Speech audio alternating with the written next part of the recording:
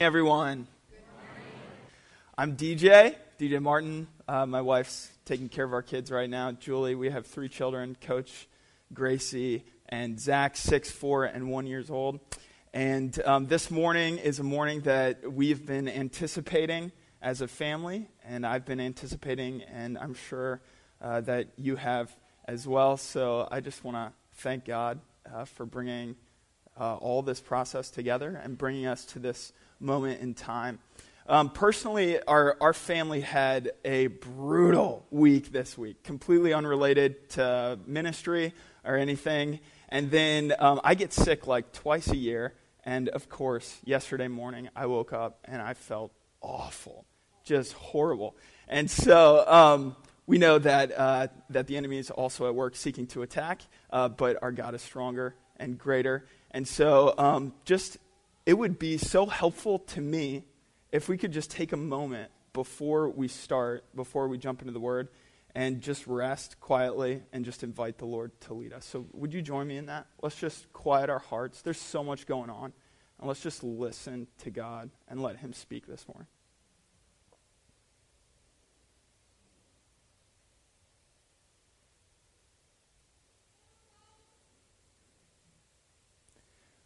We welcome you here, Jesus. We thank you for being present. We ask that every word that's spoken would be honoring to you and would be through your Spirit. Father, we thank you for your amazing, infinite, incarnate love for us. And God, we pray that we would learn something about you together today, that we would know you better, experience you more together as we engage your word, as we worship, and then as we move to the rest of the events this afternoon. We pray this in Jesus' name. Amen. All right, so we're going to be continuing in the story of Abraham this morning, but I've also been asked to share a little bit of my personal story. I'm not going to get into too much detail with that because in the question and answer time after lunch, you'll get to hear a little bit more about me. But throughout the sermon, I'm just going to tell a few stories about myself and about my family, so hopefully you can get some glimpses into my life and into our family's life. We're going to be in Genesis chapter 17, specifically verses 15 through chapter 18, 19, and it's a big chunk of Scripture. So I'm going to be flying through it. And we're actually going to start at the beginning of 17 because if you start in 15, it doesn't make sense without the first part. So we're going to start in verse 1, and I'm going to read all of chapter 17, and then I'm going to read the first 19 verses of chapter 18. This is probably a bigger chunk of Scripture than we would normally read or normally tackle in a single Sunday morning. So I want to challenge you to just invite the Holy Spirit to keep your imagination focused on the Word. And so if you need to follow along in your Scriptures, do, or if you listen best by just listening or closing your eyes, whatever that is, feel free to do that. I'll be reading from the New Living Translation. Genesis chapter 17, verse 1. When Abram was 99 years old, the Lord appeared to him and said, I am El Shaddai, God Almighty. Serve me faithfully and live a blameless life. I will make a covenant with you by which I will guarantee to give you countless descendants. At this, Abram fell face down on the ground. Then God said to him, This is my covenant with you. I will make you the father of a multitude of nations. What's more, I am changing your name. It will no longer be Abram. Instead, you will be called Abraham, for you will be the father of many nations. I will make you extremely fruitful. Your descendants will become many nations, and kings will be among them. I will confirm my covenant with you and your descendants after you from generation to generation. This is the everlasting covenant. I will always be your God and the God of your descendants after you. And I will give the entire land of Canaan, where you now live as a foreigner, to you and your descendants. It will be their possession forever, and I will be their God. Then God said to Abraham, Your responsibility is to obey the terms of the covenant. You and all your descendants have this continual responsibility. This is the covenant that you and your descendants must keep. Each male among you must be circumcised.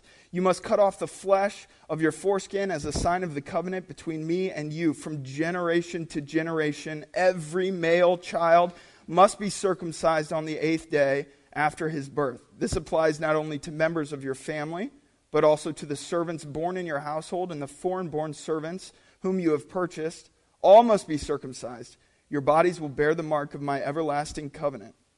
Any male who fails to be circumcised will be cut off from the covenant family for breaking the covenant. Then God said to Abraham regarding Sarai, your wife, her name will no longer be Sarai. From now on, her name will be Sarah, and I will bless her and give you a son from her. Yes, I will bless her richly, and she will become the mother of many nations. Kings of nations will be among her descendants. Then Abraham bowed down to the ground, but he laughed to himself in disbelief. How could I become a father at the age of 100, he thought. And how can Sarah have a baby when she is 90 years old? So Abraham said to God, may Ishmael live under your special blessing. But God replied, no, Sarah, your wife, will give birth to a son for you. You will name him Isaac, and I will confirm my covenant with him and his descendants as an everlasting covenant. As for Ishmael, I will bless him also, just as you have asked. I will make him extremely fruitful and multiply his descendants. He will become the father of 12 princes, and I will make him a great nation. But my covenant will be confirmed with Isaac, who will be born to you and Sarah about this time next year. When God had finished speaking, he left Abraham. On that very day, Abraham took his son Ishmael and every male in his household, including those born there and those he had bought.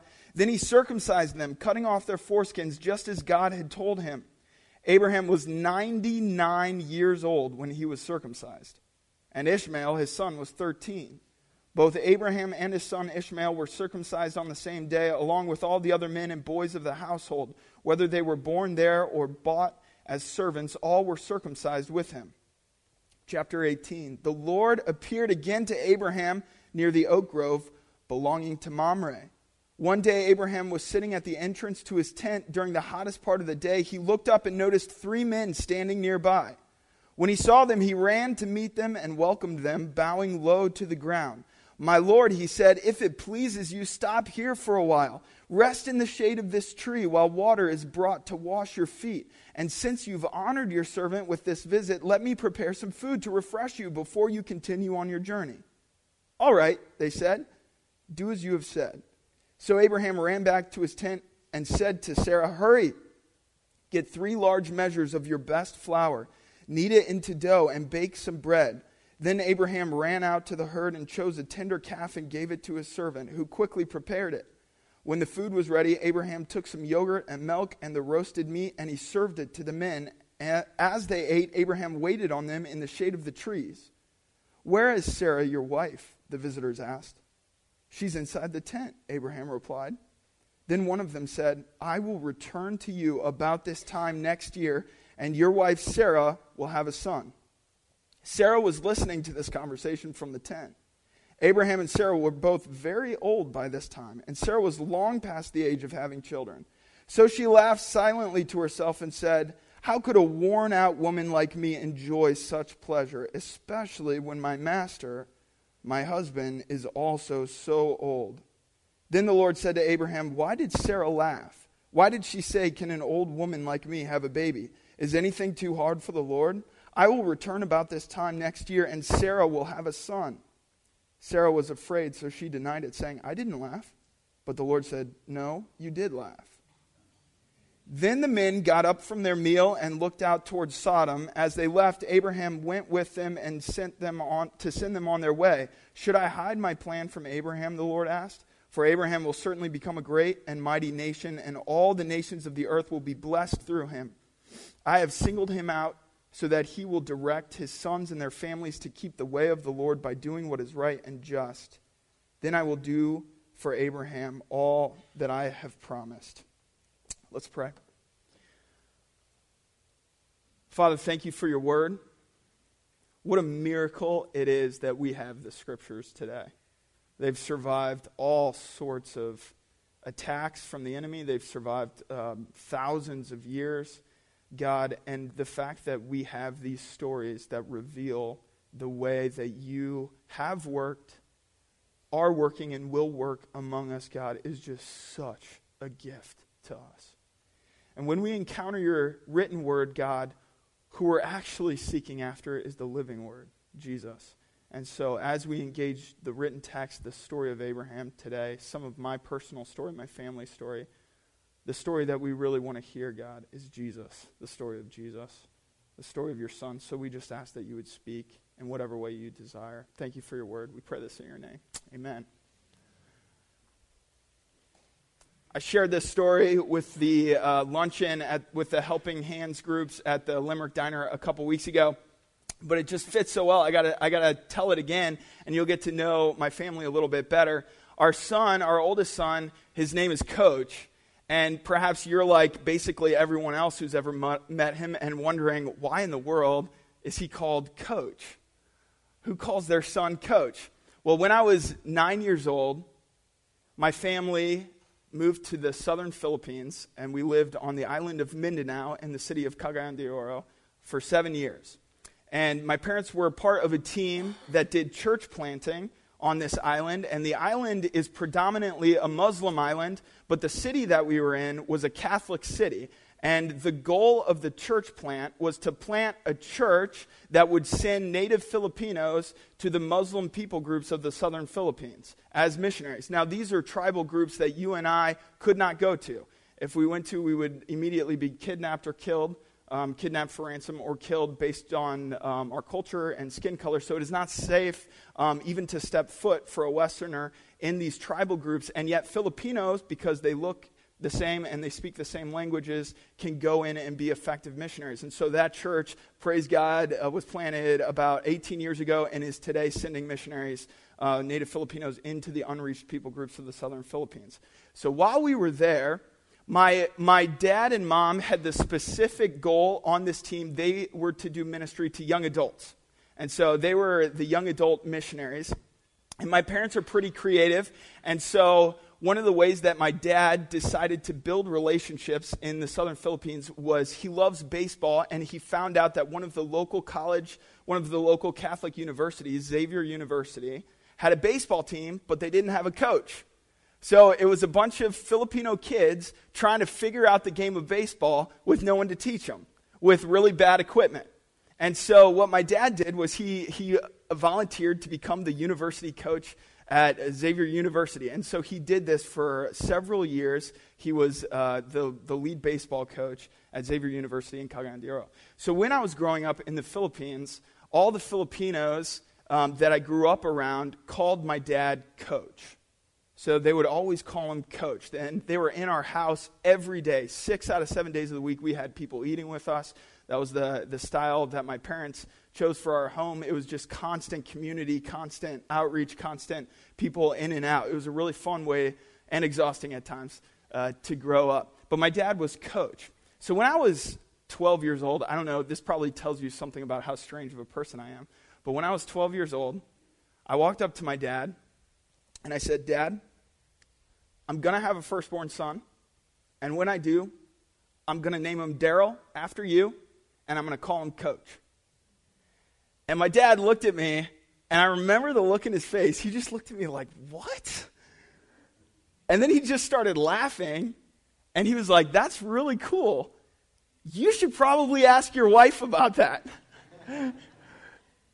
So Julie and I got married just over 8 years ago, and on our first wedding anniversary, we found out that she was pregnant. It was a complete surprise. We weren't trying, but we were so thankful that God worked that way. And so a couple months later, we found out that we were having a boy. And so, of course, I said to Julie, "Well, you know what I'm calling him? I'm calling him Coach." And she was like, "Oh, man, DJ, you can call him Coach. I don't know that me or anyone else is going to call him that. That can be your nickname." I'm like, "All right, I'm good with that. That can be my special nickname for my son, and other people can call him that." So the day he was born, since like 11 years before he was born, something like that, this kid has had a name, Coach.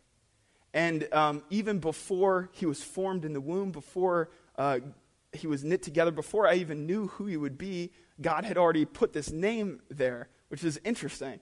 And so I started calling him Coach, and it stuck. Everybody calls him Coach. Nobody calls him any other name. Mom calls him Coach. Sister calls him Coach. Grandparents calls him Coach. Everyone calls him Coach. And I want it to be a blessing in his life, because that's what names are supposed to be, right? They're supposed to be a blessing. And I've had a couple people say to me, well, what if he doesn't like sports? I'm like, okay, who cares? There's all sorts of coaches. There's business coaches. There's spiritual coaches.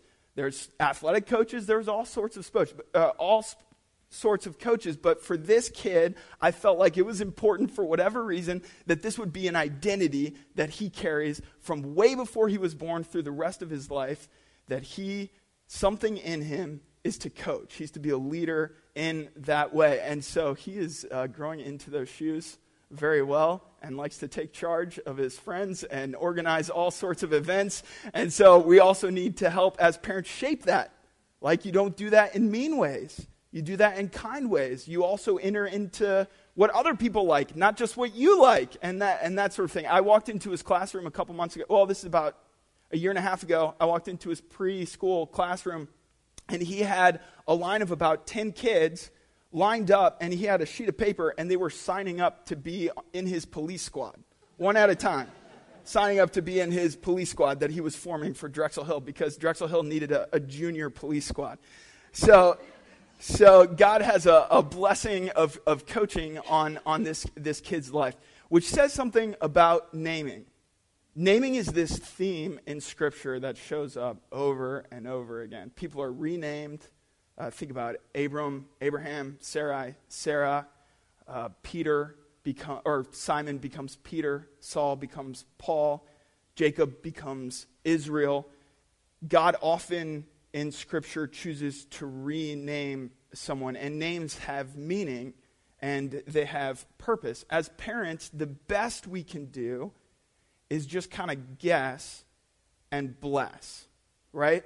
So this baby is born, and you're like, what am I going to call it? Okay, here's the name. Our daughter's name is Grace Anna, which means grace upon grace. And we hope that in her life, she can walk that out. Now, we have no idea, when she was born, we have no idea who she was or who she'll become. If you are a parent and you think you know what your kid would be like, you're crazy, right? Because they're complete mysteries to us. They're total mysteries to us. I have my 1-year-old baby boy, I have no idea who he is. And so every day is a learning experience. Every single day I'm like finding out, who are you? What do you like? What are you interested in? How has God shaped you? So as parents, the best we can do is sort of just give a blessing. Like, let this be your name. Zechariah means the Lord remembers. So for all your life, Zach, I want you to know that the Lord sees you and he remembers you. Gracie, for your whole life, I want you to know that the grace, the favor of God rests upon you. Daryl the third, coach, I want you to know your whole life that God has a calling and a mission for you. That's how we name as parents. But then there's also a different kind of naming in Scripture, and we see this in Genesis. And this kind of naming isn't prescriptive, like a parent names their child kind of prescribing.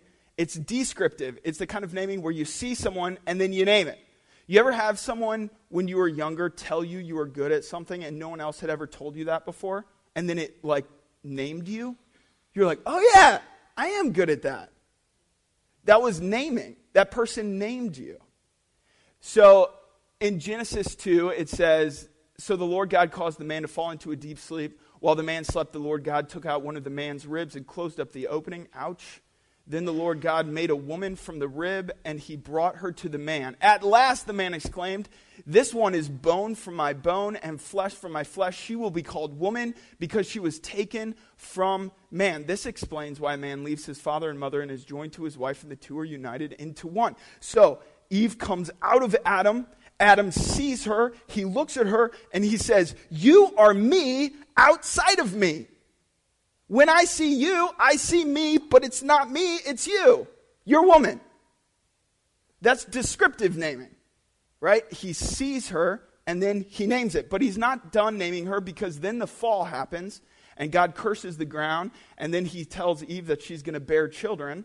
So then the naming gets deeper. Then the man, this is in chapter 3, verse 20 and 21, then the man, Adam, named his wife Eve because she would be the mother of all who live. And the Lord God made clothing from animal skins for Adam and his wife. So now there's a deeper level of naming. Not only are you me outside of me, you're like me, you can actually do things that I can't do. You can give birth. You're Eve. This is descriptive naming. Your whole life, God is naming you.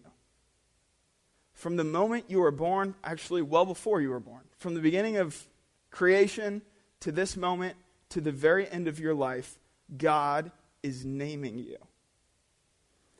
And if you ever get stuck, no matter if you're 99 years old like Abram, and you cannot receive that new name, or the constant sharpening of that name, the refining of that name, then you'll never be able to live out the full destiny of his calling in your life. God is naming you today. He's naming me today. He's naming Parker Ford today. He is constantly describing to us who we are meant to be and who we are. But first notice that in the renaming process, and this is so key, that God first names himself. Before he will name you, before he will name me, he names himself. When Abram was 99 years old, do we have any 99-year-olds in here? Any 90? So Julie's great-grandma just passed away this summer. She was 106 years old. It was amazing. My great-grandma died when she was 98, so if you put the two of them together, that's a life.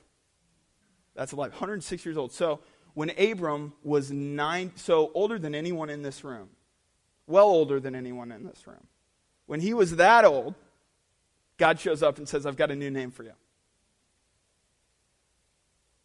That's pretty cool. You might be sitting in here and perhaps you're in your late 80s, perhaps you're a child, but just know this, that God has a name for you today. He's got a name that he wants to speak to you, and you can't outgrow it. You can't get too old for it. It's impossible. Because what's 99 years to God? Gone. Gone. Gone. When Abram was 99 years old, the Lord appeared to him, or him, in this translation, sorry about that, and said, I am El Shaddai, God Almighty. He doesn't show up to Abram and say, here I am, your new name is Abraham. He shows up and says, I am El Shaddai, God Almighty. He first tells Abraham about himself. He first gives a new name about himself to Abram, because Abram will never be able to receive his new name unless he can first hear the name of God spoken over him. I am El Shaddai, God Almighty. God's about to rename Abram to Abraham, which means the father of nations. That's impossible. He's 99 years old, and he and his wife are barren. They can't have kids. He cannot receive the name Abraham until he has first received the name El Shaddai, God Almighty. And so God shows up and says, I am El Shaddai, God Almighty. When Abraham hears that and sees God in a new and deeper way, he can then hear God say to him, I am changing your name. It will no longer be Abram. Instead, you will be called Abraham, for you will be the father of many nations. Whatever name God is naming you personally, whatever name God is naming me, whatever name God is giving to Parker Ford Church or any other ministry or any other family or any other church in this region, he always first declares his name over you. Because you will not be able to step into that identity until you have first received his identity. It doesn't work the other way. You will not be able to step into your identity in Christ, your name in Christ, until you have first received the name of God, the identity of himself that he is speaking and revealing over you, his character, his heart, his love. So I want you to think for a minute, take a moment. What is the name of God? Before thinking about the way that God is naming you, because that's where our minds want to go, right? How's God naming me? What's he saying over me? And that's a good question to ask, and that's fine. But first, before asking that, I want you to quietly in your heart ask God, what is the name that you are declaring over me yourself? So go ahead. Invite the Holy Spirit to speak to you. It can be as simple as just saying, Spirit, speak your name over me.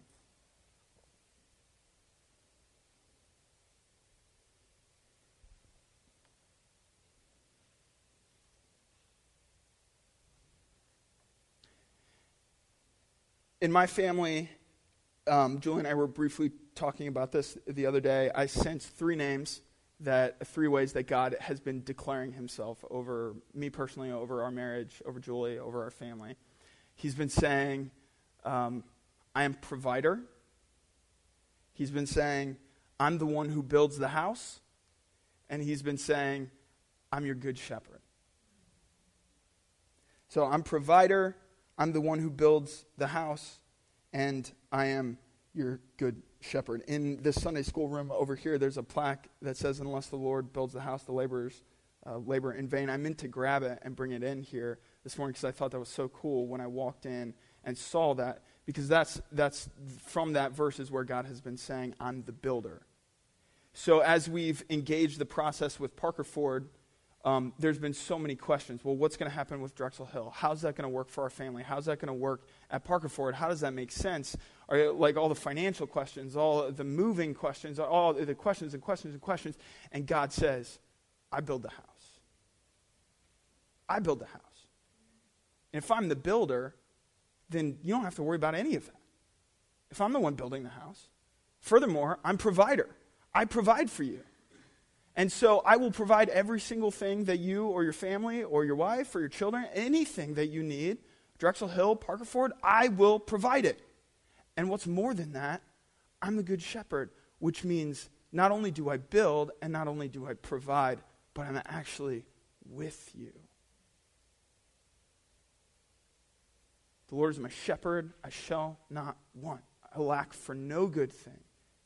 He leads me to green pastures and still waters. Even though I walk through the valley of the shadow of death, I will fear no evil. His rod and staff, they comfort me.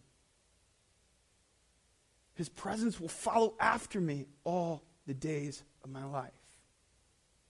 Okay, if that's true, then you can say whatever you want to me. You can name me in whatever way. You can send me to any place. You can send my family. You can ask us to do anything. If that's true about you, then it doesn't matter what you're going to ask us to do, because you're going to build and you're going to provide and you're going to be with me. Abram, you're going to be the father of many nations. No, I'm not. I've tried. It didn't work. And I'm 99 years old and my wife is 90. I am El Shaddai, God Almighty. And when Abram receives that God is, Abram didn't have the Bible. You know that, right? He didn't know God like we know God. He didn't have the scriptures. He didn't have Jesus. He had a voice speaking inside his head. So God's character is being revealed to Abram step by step, little by little.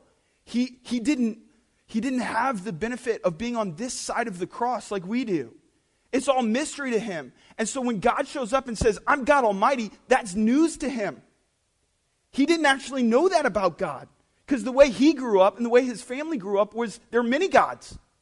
Gods of the hills, gods of the valleys, gods of the rivers, gods of the trees, gods of the stars. And so when God shows up and says, I'm God Almighty, that's brand new information from Abram. And when he receives that, I can be Abraham. Absolutely, I can be Abraham. Then Abraham bowed down to the ground, but he laughed to himself in disbelief.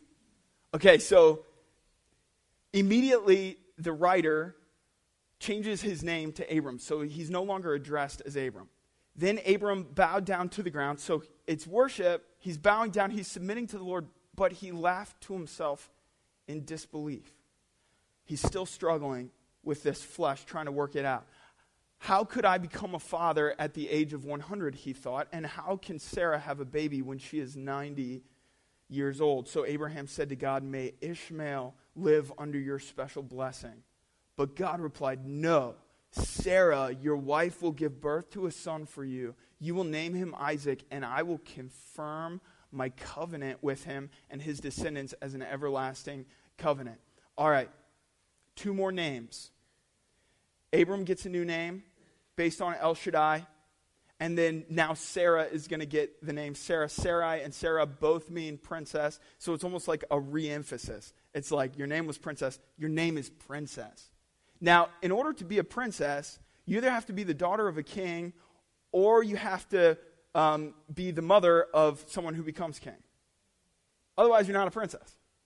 I mean, you might be a Disney princess, but you're not a princess. Sarah, her name means princess. When she has the child Isaac, and we know Christ and all the kings, the true kings of Israel, come through that line, she becomes princess through giving birth to Isaac. So God renames her princess. Then he doesn't stop there. He actually gives their son, who is a year out from being born. He says, your son is going to be called Isaac. Anyone know what Isaac means? He laughs. He laughs is the literal laughter. He laughs. Specifically, he laughs. Now, we see Abraham laughing here. What kind of laughter is Abraham's laughter? It's disbelief. It's cynical. It's hardened. Have you ever laughed like that? I have. And when I do, man, I know I'm in a bad spot. When I'm laughing cynically, when I'm laughing hard-heartedly or sarcastically, I know that there needs to be some serious heart check going on. Because God, I'm like convinced this is true. God, in all of his existence and all of his interaction with creation, has never had a laughter that was not birthed out of joy and love. So Abraham's laughing, but his laughter is hard-hearted and cynical and disbelief. Yeah, that's going to happen. And then the story, we're going to run out of time. I'm not going to be able to get there. But the next story where the 3 visitors show up at their tent, then Sarah laughs. Again, the same disbelieving, cynical laughter. How could an old, dried-up woman like me have that kind of pleasure, she says. God says, you're laughing now, Abraham. In a year, I'll be the one laughing. But my laughter is not cynical.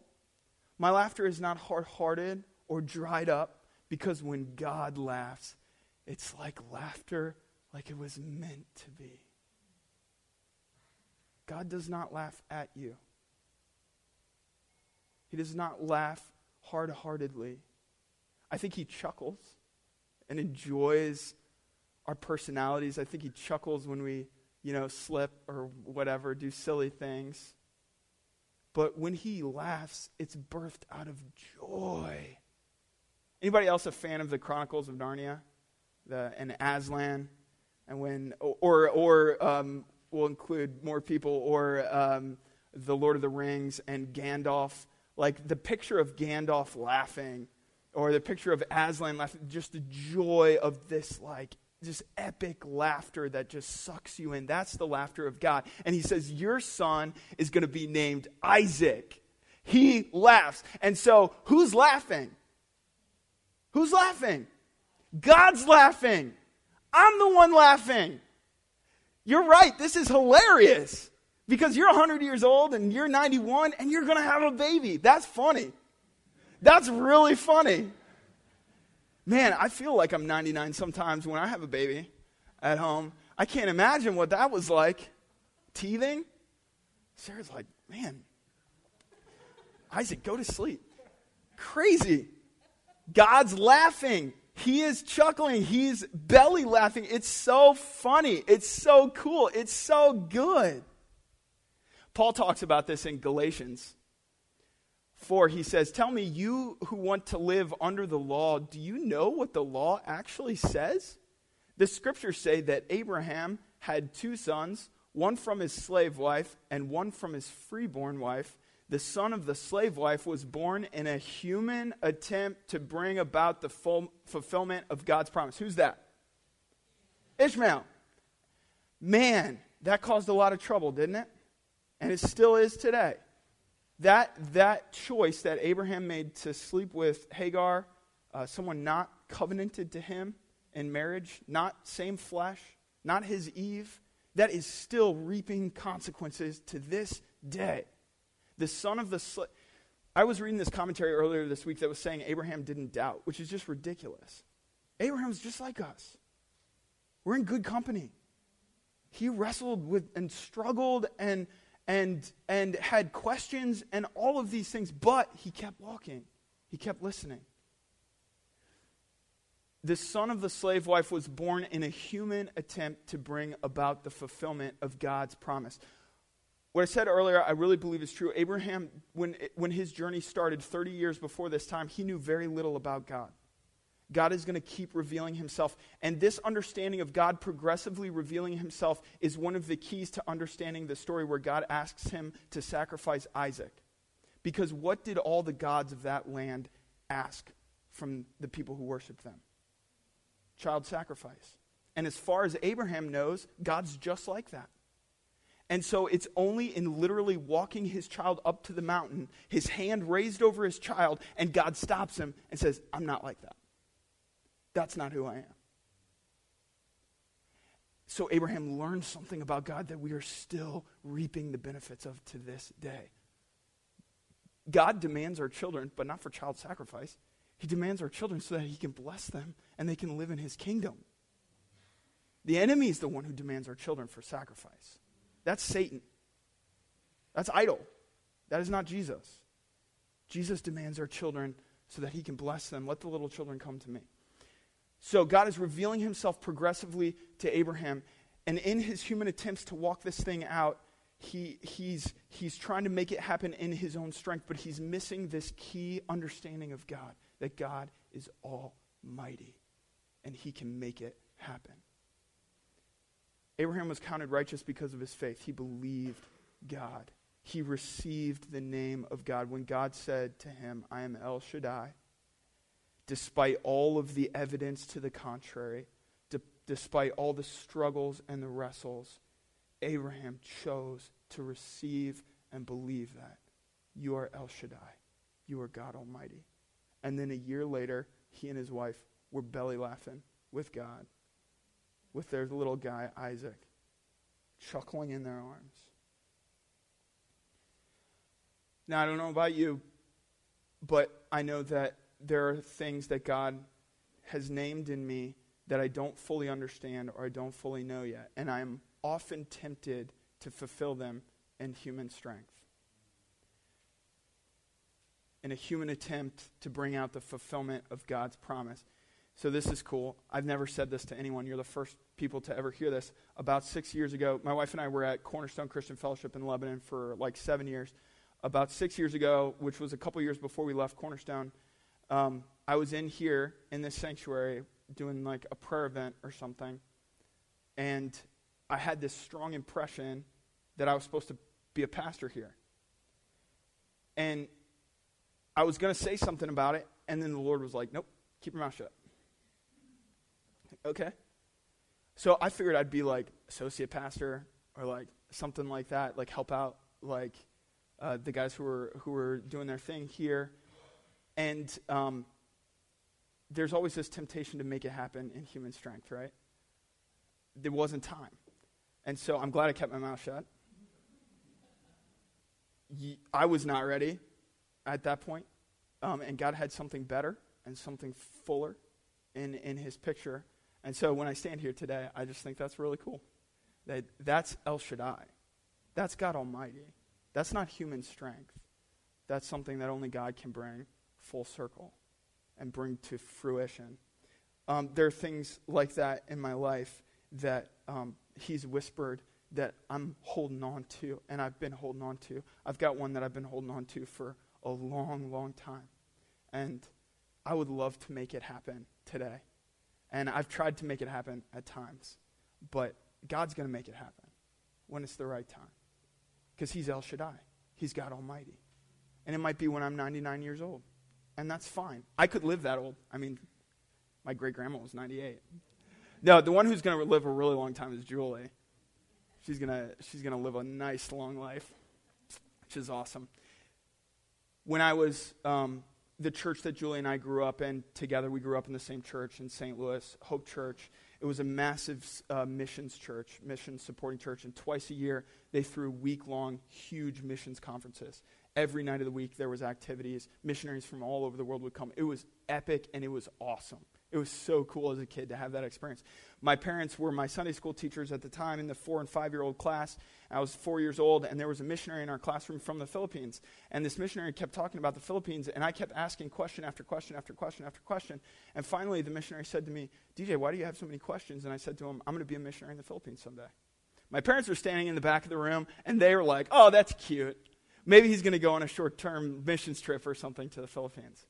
Then 4 years later, they were invited to church plant in the southern Philippines. And after they had prayed about it and felt like the Lord was calling them to do that, they came to their children. I'm the oldest, and so they came to me and they said to me, DJ, this is what we're praying about. And I said, I told you. Told you. If I, when I was 4 years old, had been like, okay, I'm going today. I'm going right now. God told me we're supposed to be missionaries in the Philippines. That's the way he named me. I'm supposed to make this happen. How ridiculous. As a 4-year-old, I've got a 4-year-old daughter. She can't make it out the door without me. Let alone 13,000 miles across the world. That's probably a more accurate picture than you think for us trying to make the naming of God happen or the promises of God happen. We are that 4-year-old child who has absolutely zero ability to make the naming or the promises of God happen unless we can hear him say, I am El Shaddai, God Almighty. What happens to those who wait on the Lord? He renews their strength. They rise up on wings like eagles. Run and not grow weary, walk and not. There are promises that God has spoken to you. There's a name that God is speaking to you today. Do not try to make it happen in your own strength. Let the Lord declare his name over you. Let him speak to you, whatever the name is, the multitude of names of God that he's speaking over you. Because whatever your mission is, whatever the name is that he's given you, it will be directly connected to the name that he is giving you of himself. Which is why he said to Moses, when Moses said, how am I supposed to walk out this mission? God says, I am sent you. The one who is. I am. I'm with. I will be. I am forever. I am sent you. Yahweh. Worship team, I'm going to invite you up at this point. We're going to sing one of my favorite songs. I asked that we would close with this song this morning in our worship time. It's called Here in Your Presence. And the whole song is just about recognizing and welcoming the presence of God. Worship is based in presence. We don't worship something that we're not with or someone that we're not with. When we worship Jesus, we worship him. He's present with us, right? We believe that. We're not singing to an empty ceiling. We're not singing to just an empty symbolic cross. We're singing to the living God who is present with us. This living, present God, the one whose presence we are soaked in and we are welcomed and beckoned into every single day, is declaring over you his name today. So receive it. He is declaring over Parker Ford a name today. So Parker Ford Church, receive it. He's declaring over you his name, and he also has a name for you. He wants to rename you. He wants to redefine that name. He wants to refine the name that he has given you, and he wants to walk it out with the power that he gives. So Jesus, we receive your name. this morning. You are El Shaddai, God Almighty. We receive you as Yahweh. We receive you as Jehovah Nissi, the Lord is my banner. Jehovah Jireh, the Lord is my provider. Lord, we receive the name of Jesus, the name at which every knee will bow and every tongue confess to the glory of the Father. We receive the name of you are the God of our fathers. You are the God of Abraham. You are the God of Isaac. You are the God of Jacob. We receive your name, God, this specific name that you are declaring over us today. Lord, you are Holy Spirit. You are Comforter. You are Good Shepherd. You are the gate. You are the door. God, you are the light of the world.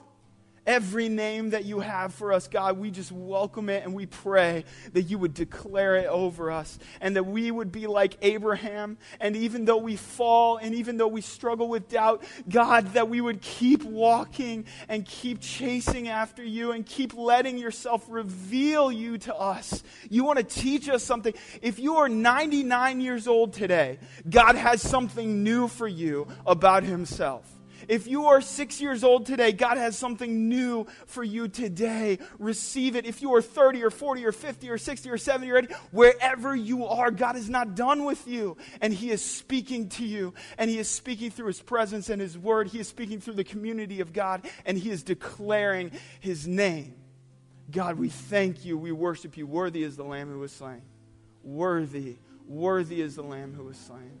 We pray this in Jesus' name. Let's stand and sing together.